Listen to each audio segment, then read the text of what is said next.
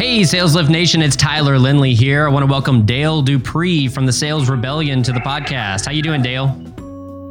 Good, Tyler. How are you doing, bro? Great. Doing well. I appreciate you joining. So let's kick it off. Tell the audience a little bit about yourself and what is the Sales Rebellion, Dale?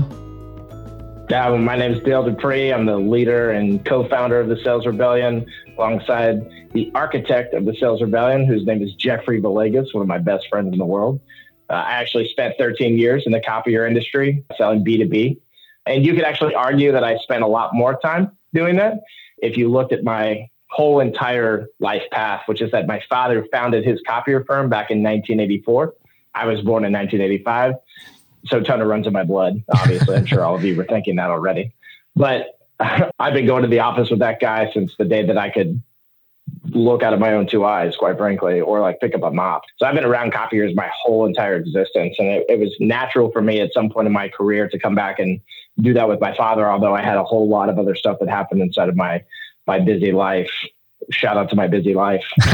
But all leading up to the Sales Rebellion itself, which is a coaching and training firm. Cool. That a lot of people actually describe us as more psychologists of sales than we are actual sales trainers or counselors for salespeople, more than anything. And I think that it's telling of where we're at in 2020 as salespeople as well, too. But so we've seen a lot of dynamics and a lot of shifts over the last 10 years inside of sales. I've been a part of them the entire time, weaving and bobbing in and out of different issues and new and improved ways of cold calling, and the only way to cold call now and the best way to cold call now. I've been doing that for so long now that I decided I'm going to cut to the noise, start the Sales Rebellion, and start going against the status quo. Cool. Awesome. I love it. So you mentioned you're a sales psychologist or therapist. What exactly does that mean? And why might a sales rep need a psychologist?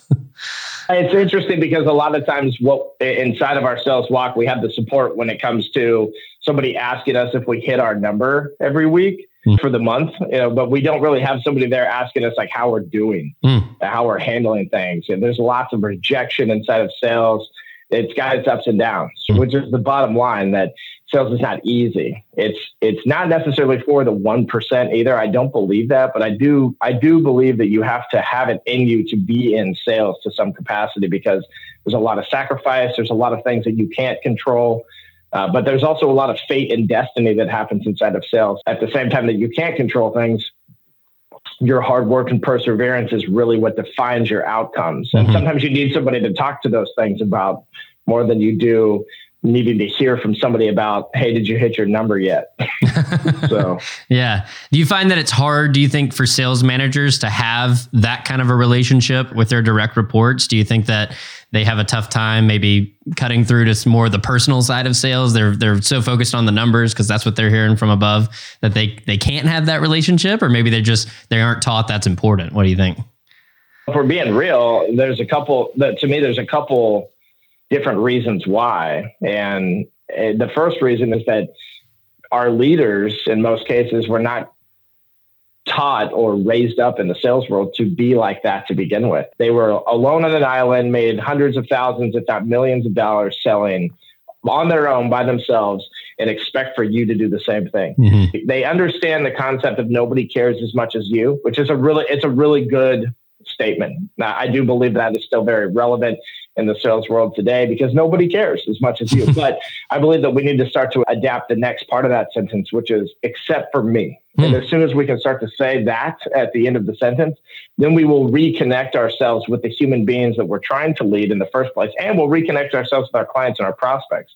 But furthermore, that the job of the boss, because it's not just about the way that they've been nurtured or taught to help others in a leadership role. It's also their job to make sure that these numbers are hit. And that's about it, quite frankly. So it comes even higher up than just the sales VP or the sales manager in most cases when it comes to helping us to, as a society, as a sales society, to start to evolve in the direction of being more personable and personal with our reps so that we can help them to succeed a lot easier. Yep, I agree. At the end of the day, we're talking about, I know sometimes salespeople aren't considered human, but at the end of the day, most salespeople I know are humans, and they have ups and downs. They have emotional, internal things they're dealing with. And I do think that managers could, if they did, maybe lend an ear to some of those things they might be struggling with versus what are you going to do? What have you done for me lately? Where do we stand on the forecast? I think that kind of droning sentiment can become a little bit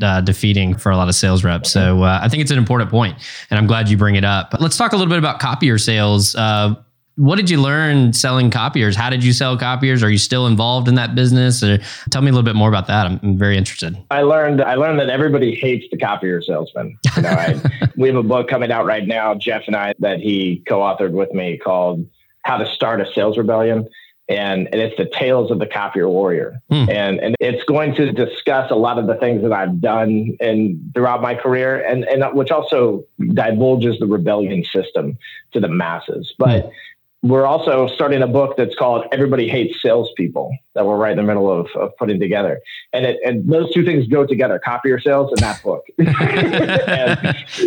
I think that there's a lot of people that are probably listening right now that are in some kind of commodity sale that can say, dude, I feel you on that, man. Like, I feel like everybody hates me, the internet provider, the cell phone provider. Like, there are more than just the copier sale that are treated this way in the sales world, but it all stems down from generationally to think back to the last time you bought a car and what your experience was, or you bought insurance and what your experience was. Well, you're going to need this because what if you die? Or here, I'm going to cut all the prices. I'm going to slash all the interest rates. And then you get the car and you still find something that they snuck in there that you didn't realize. I mean, there's always something like people that say, oh, I got this great deal on the car. I always respond to them and go, yeah, but you bought the car.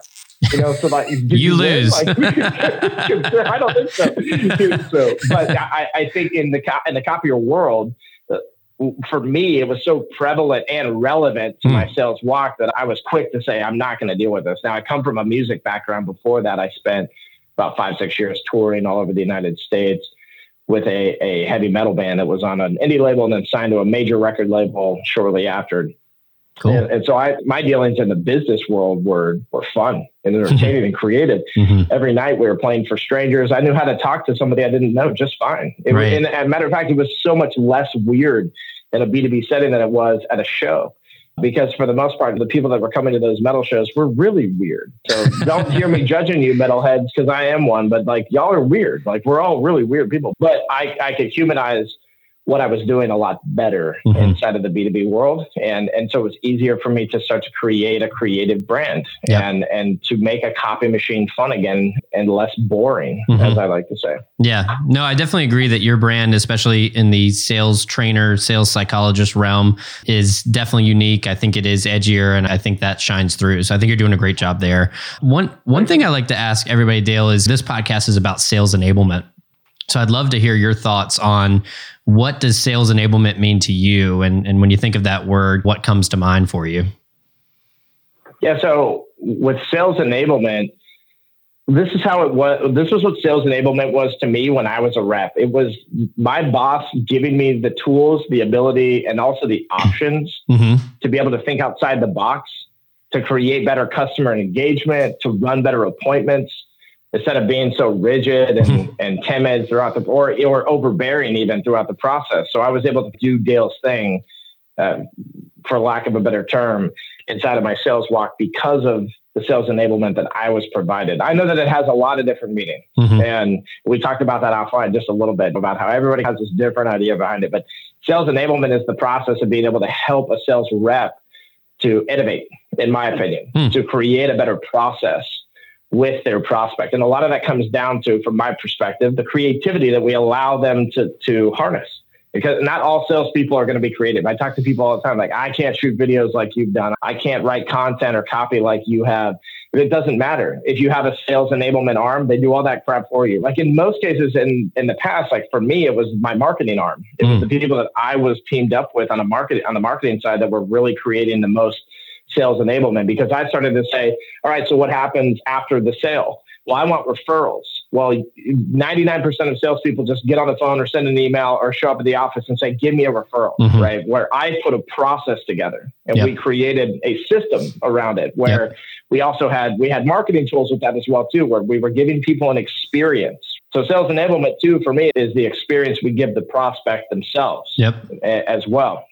I think those two things are very combined inside of what sales enablement is. And in the year 2020, I think it's one of the most important things. And I know that we've started to see sales enablement managers now as roles inside of organizations, but I think it's sick because we should be doing that. It will help to bridge the gap with marketing as well too a lot better, because we are still, I don't care what anybody says, fighting with the marketing department as if somehow one of us is better than the other. That is still a thing that's very relevant in this day and age in the year 2020, which is crazy to me, because in the year 2009, I said sales is marketing and marketing is sales. I'm sure there's a lot of people out there hearing this right now and going, no, you're wrong. And sure, whatever, guys, because I sold millions of dollars of coffee machines year over year to net new prospects with the mentality that I just laid out. So if you don't have that mentality, you're missing out. Yep, I agree. Yeah, I think you're starting to hear that more and more, that marketing and sales are just are blending so much. Sales reps are getting involved later in the process. Inbound was a big thing over the last 10 years. And I still think outbound has its place as well. I think it's both. And you also bring up the relationship between sales and marketing, which I think has always been an interesting one. It's always been a little combative, but at the end of the day, there should be more synergy. There should be more friendliness and conversations, I think, too. And that sometimes I think the two groups don't even speak. If you were trying to align your sales and marketing efforts within an organization, if you were trying to create some alignment and solve some of those issues that might happen from those two groups being misaligned, what would you do? How would you go about, creating an organization, a sales team and a marketing team that work well together and create something special for the organization? Yeah, I think that it's important for salespeople to understand what marketing is. A lot of times salespeople just think that marketing are the folks that hand them these brochures that get thrown away. And so they resent them for that. And I think it's important for marketing to understand what sales is, because I think that for the most part, marketing people just smack their head when they hear that this guy who they gave all this marketing material to only converted one sale this month. So it's this back and forth of misunderstanding of the roles and what the salesperson deals with on a daily basis with the prospect and vice versa.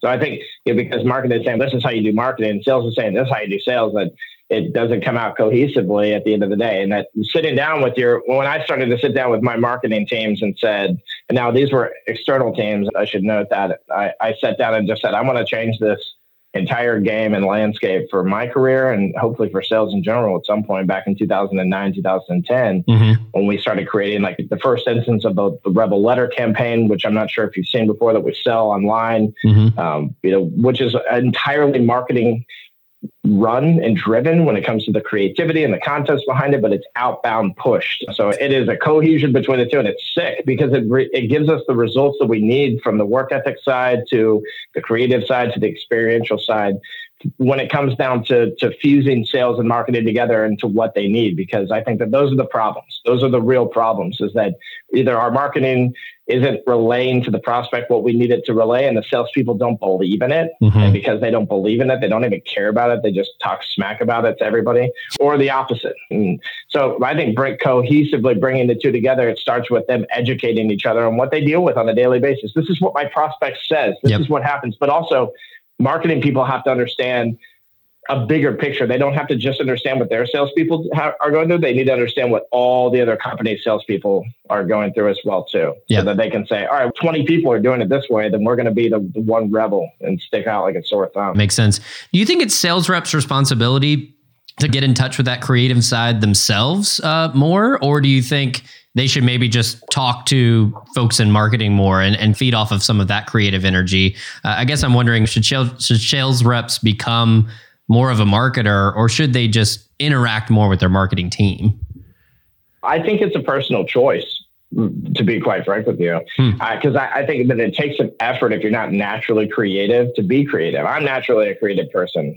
That's how I was born into this world. Like literally, it's like genetic for me. So for me, it was easy. It's easy to be creative. I'm over the top though. So I have to have somebody that's like, yo, like bring it down just a little bit, dude. Like you riding, 3 giant tigers into the distance with coffee machines behind you is probably not going to be seen very well by your prospects. But you pulling a sword out of them and proclaiming that this is what you believe your job is every day is different.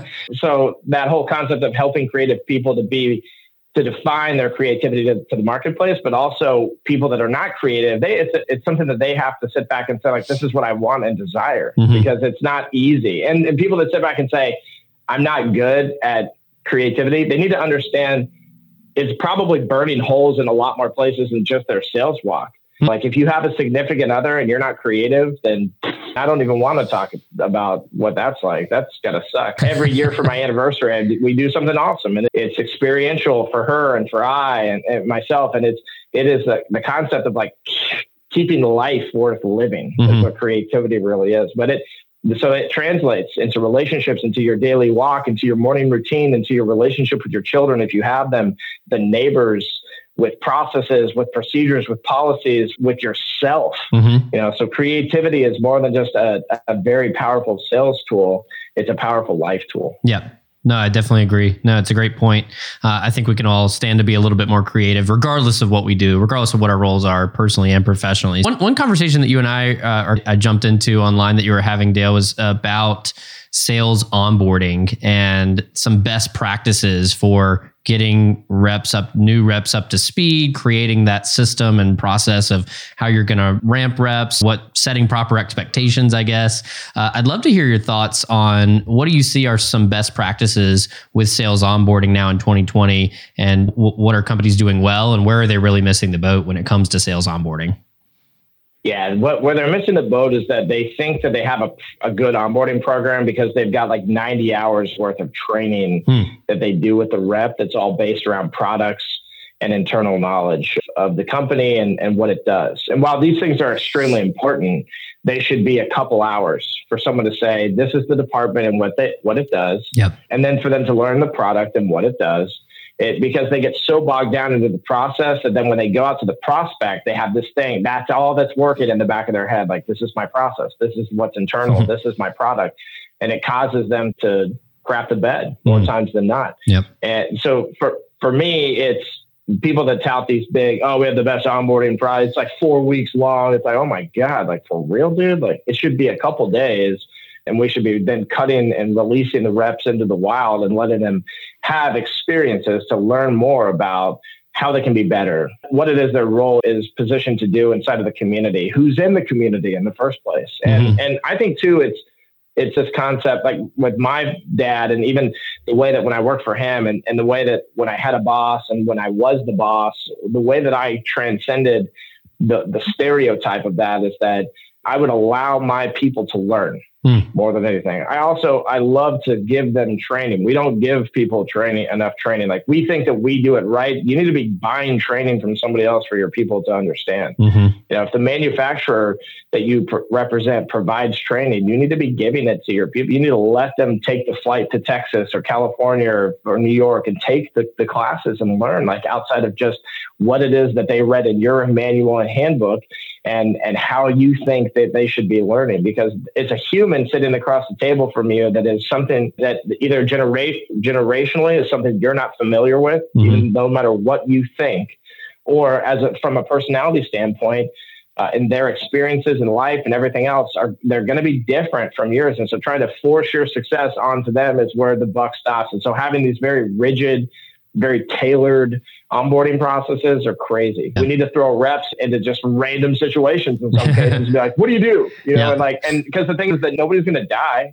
right? Like, they're not going to die. It might be a little awkward at times. It might even be problematic for the prospect. But I remember the first time my dad sent a service technician who had never done a service call before to a very well-placed client that we had for like 25 years. And the rep was like, or the service tech was like, I don't know what to do, man. I'm freaking out. But we got through it at the end of the day, and it created a better relationship with us and the prospect and the rep, and even the prospect. I remember them saying, thanks for sending that guy, like, and trusting us with him. Like, that's cohesiveness right there. That's a relationship. So exactly. We need to start heading in that direction. Yeah, I do agree with the fact of sometimes just throwing people out, into the wild, if you will, get them on calls, get them at least at a minimum shadowing people versus classroom style learning that like you said, is a lot about the internal, it's internal processes, here's what we think about ourselves, but it's not what the prospects think. It's not what you're actually going to hear. And that is the real world scenarios that you're going to actually be judged on, not how well you can recite the employee handbook. And yeah, if I can give a quick, just a real life scenario of this just happened, I'll keep it real brief.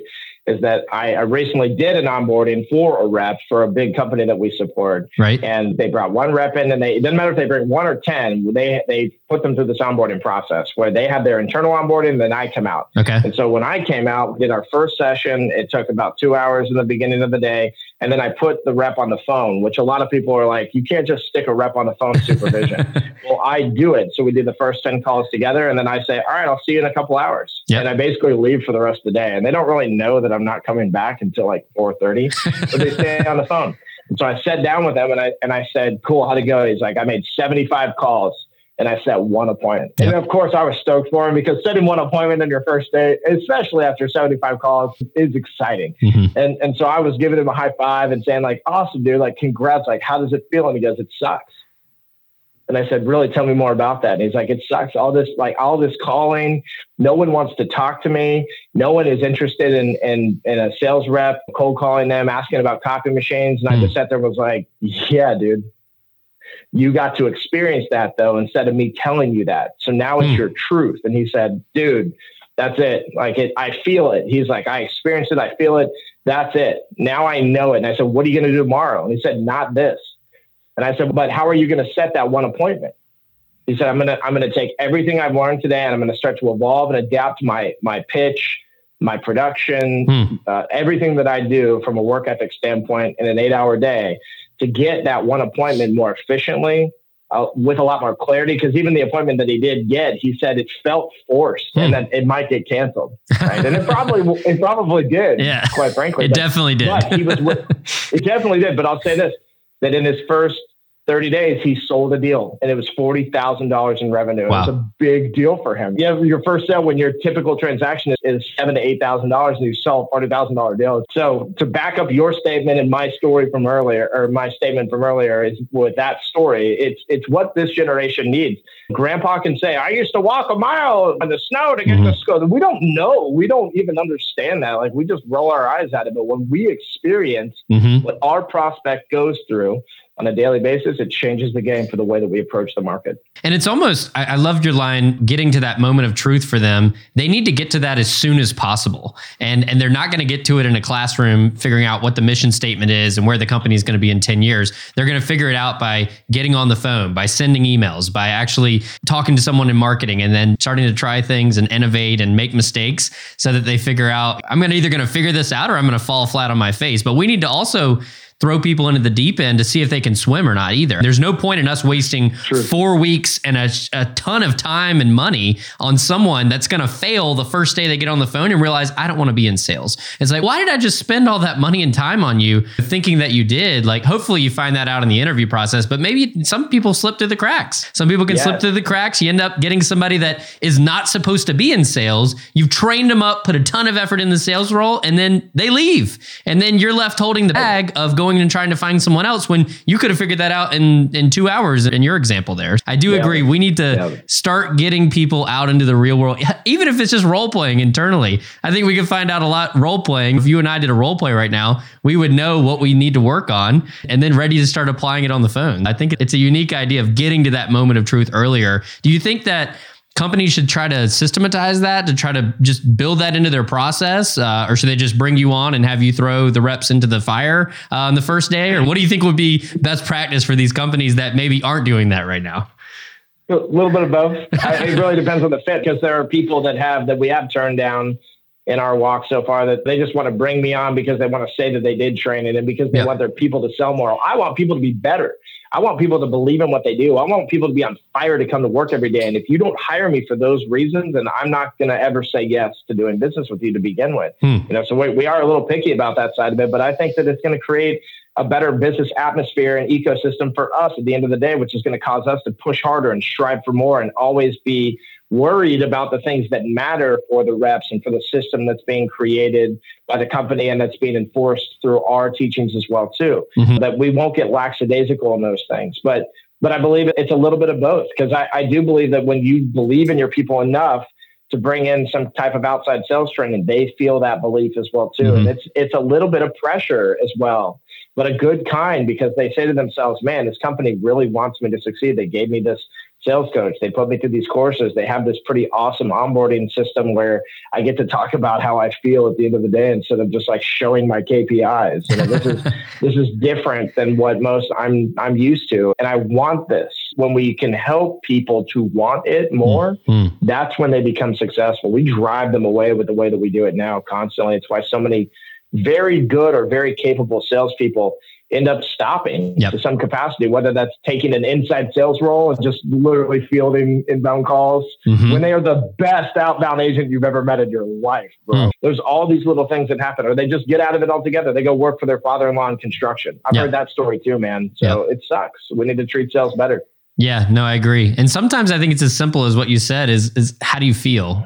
Because at the end of the day, that's almost more important than anything, because how you feel about your sales and going into each day, that how you feel usually does drive everything. It drives your results, it drives your behaviors, and it ends up impacting all those KPIs and everything, quotas and everything that leadership might say, this is all we care about. But they should be caring about how do those reps feel. Do you think that companies are better off training internally, like letting sales managers or an internal sales trainer or onboarding guy or gal handle ongoing training? Or do you think that companies need to bring in an outside resource to be that sales coach, that other eyes and ears that can see things from a fresh perspective? What do you think is best? Obviously, it might depend on the organization, but what have you seen as you've gone in, whether they already have it or whether they might be considering bringing in an outsourced resource for ongoing sales training?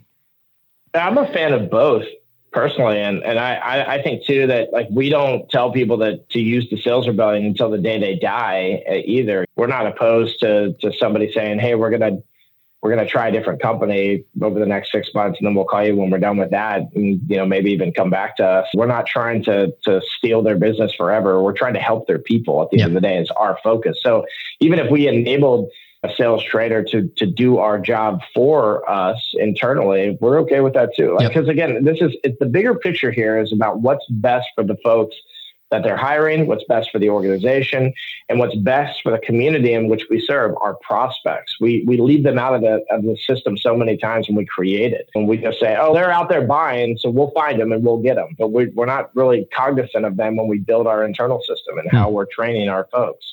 At the end of the day, it's almost as if like they're the prey and we're the hunters in all aspects, even inbound. And how are we going to slice these guys up and get them to spend money with us? And you know, so for us at the Sales Rebellion, and there's 9 of us, by the way, you know, exclusively telling you that right now, there's 9 of us. We've been training a bunch of coaches on the back end, and we're about to start announcing them. But we're going to build a big sales organization where you can be trained by Dale, or then you can be trained by Chris Watson, you know, who in storytelling, who has the pedigree in storytelling. You can then talk to Jack Wilson, who's the guy that can help you to truly understand your why and the whole concept of why it is that you're, as a sales rep, that you exist in the first place. So you can learn our system, and then you can learn all these different subsets of systems as well inside of it. Because I think that learning is ongoing. I think that it's never going to stop. I'm still learning. I don't have a coach right now, but I'm vetting a few. And as soon as I have the time again, I'll definitely be, you know, back in front of a coach. But I still have mentors to get on the phone with them all the time. Hey, man, I'm doing this. Right. Hey, how's it going? I'm doing that. What kind of advice can you give me? If we're living in that space more so than who is doing the training, then we'll be in a better existence moving forward. Yep. No, I agree. Awesome. I want to take us to our lightning round. A couple of questions I like to ask everybody, Dale. If you can just answer off the cuff here. What book would you recommend to our audience and why? How to Get a Meeting with Anybody by Stu Heineck, because that's the only book that matters. Awesome. That's a good enough reason for me. Yeah. What is your favorite home cooked meal made by you or someone in your family? I make a pretty awesome burger because I actually grind my meat. So I will buy different cuts, and you'll have the best burger in your life. But my mother makes a chicken spaghetti that's freaking disturbingly good, Wow. because everything's in a can and genetically modified. So it's beautiful. So. Any special tips on the burger blend? Is that something you'd give away, or does it change every time, or? Yeah, if anybody ever comes over to my house and has the burger, I'll tell you straight up when you're over there hanging out with me, helping me cut all the meat up. But on the podcast, no way. I will say this. The fat that you want to use pork fat, so bacon is the best way to do it. But also a little bit of the trim off of a nice brisket. So not just the lean part of the brisket, but some of the fatty tissue off of the brisket as well too. Awesome. And then a couple other cuts. It's all about getting that right ratio of fat to meat. So I love it. So what software tool or app could you not live without, Dale? Dude, I just found this tool called Timular. So actually shout out to Jesse Harwell with perfectcopier.com. He actually gifted it to me. And it is this little diagram, like it's just, I don't have it sitting in front of me. It's so hard to describe. It's experiential, right? It's this little thing that when I have it sitting on a certain side of the die, it's like an 8-sided die. It tells me what I need to be doing and it tracks it. And so it's actually timing me. And so I can see how long I was supposed to be doing that. And if I didn't do it, it tells me. So, I like time management. Computer app, or what is It's an app that loads the computer, but then it's a little Bluetooth device that you just take with you at all times. It's always turned on unless you have it in an off position. So if I'm sitting down on my phone or I'm sitting at my laptop, it'll tell me you're supposed to be doing this. And so if I start checking something else or doing something I'm not supposed to be doing, it stops me, because I believe that time management is the key to success. Cool. Awesome. Yeah. We'll have to send me the links to that. I'll put it in the show notes. If you could go back in time 10 years and give yourself one piece of advice, what would it be? So I love this question because I always answer it the same way, which is that I'd go back 10 years. I'd sit in front of my 24-year-old self and I'd try to tell him all these things that are going to make his life easier. And he would most likely just sit there, one ear out the other, look at me with a blank stare, chug a beer, kick through the door, jump in the car, squeal out the driveway and be like, I'll do it myself and I'll see you at the finish line. Because I think one of the most important things that we forget is that our failures and that our experiences are ours for a reason. Yep. And we're in the place that we are now of success because of all the crap that's happened. So it doesn't matter what you tell yourself. If you try to shortcut something, if you try to tell yourself, do it this way differently, I guarantee you something else would happen to you. And then you'd be like, oh, what do I do in this situation? So I think that we have to take a different approach on the way that we look at how we give ourselves advice. But it's a great question. Awesome. Cool. Awesome. How can my listeners find you online, Dale? salesrebellion.com. They can go to linkedin.com/copyyourwarrior. I have a podcast called Selling Local. They can find me on TikTok, Snapchat, Twitter, Instagram, YouTube, at Sales Rebellion or at Leader of the Sales Rebellion for TikTok. Everything else is at Sales Rebellion. Cool. Facebook even. Awesome. I'm even on Facebook, bro. Oh, crazy. Facebook. Is that still a thing? Okay, cool. I think so. Awesome. So we will link to all those in the show notes. Dale, I want to really appreciate you coming on. A great conversation today. We'll have you back on to talk more sales and. Thank you so much for listening to today's show. You can find all the links discussed and the show notes at thesaleslift.com. That's the THE sales, SALES, lift, LIFT.com. Have questions for me? Email me at tyler@thesaleslift.com. We look forward to seeing you back here next week. And we hope today's show brings you the sales lift your business needs. Remember, ideas plus action equals results. You've got new ideas. Now it's time to take action, and the results will follow. See you next time.